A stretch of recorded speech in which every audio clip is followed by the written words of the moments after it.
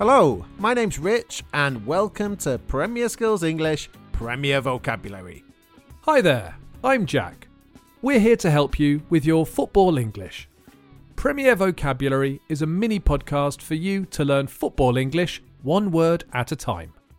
Don't forget, you can always find the transcript for all our podcasts on the Premier Skills English website. Premier Vocabulary has 3 different levels: easy, medium and hard. This episode is medium, so we're looking at football words and phrases you need to describe what's happening on the pitch or words and phrases fans and commentators on TV might use. There will be lots of phrasal verbs to learn at this level.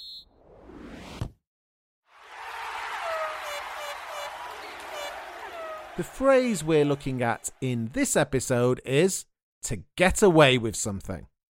To get away with something is a phrasal verb that we'll see used in a general context and when talking about football.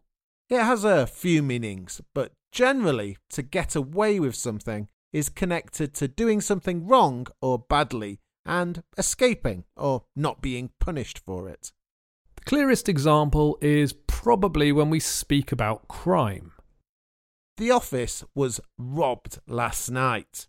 The thieves got away with 2 computers and £1,000 in cash. Here we're emphasising that the criminals literally escaped. They got away, and they got away with something, money and computers, without being caught. Here's another example related to crime. It was a brilliant film, but I can't believe the murderer got away with his crimes. The police missed so many clues. Here we're emphasising that a criminal got away with murder. He did it, but escaped punishment because he wasn't caught. To get away with murder is also a useful idiom. It means to do whatever you want and not be punished for it. Kids get away with murder these days. Parents don't do anything. He got away with murder on the pitch today. He should have been given about 3 red cards. It's often used when we're speaking about cheating. You shouldn't cheat because you'll never get away with it.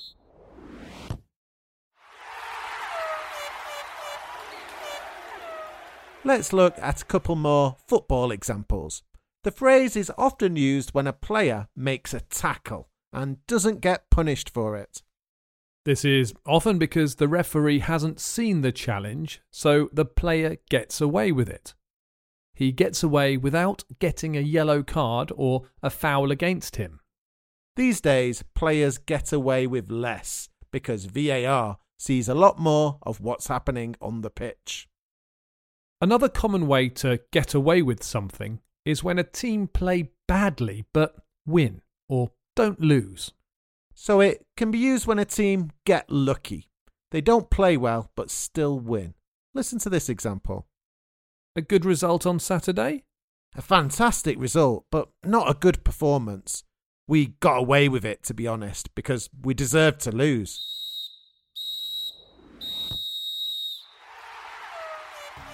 There's the final whistle. We'll be back soon with more Premier Vocabulary from Premier Skills English. Bye for now and enjoy your football.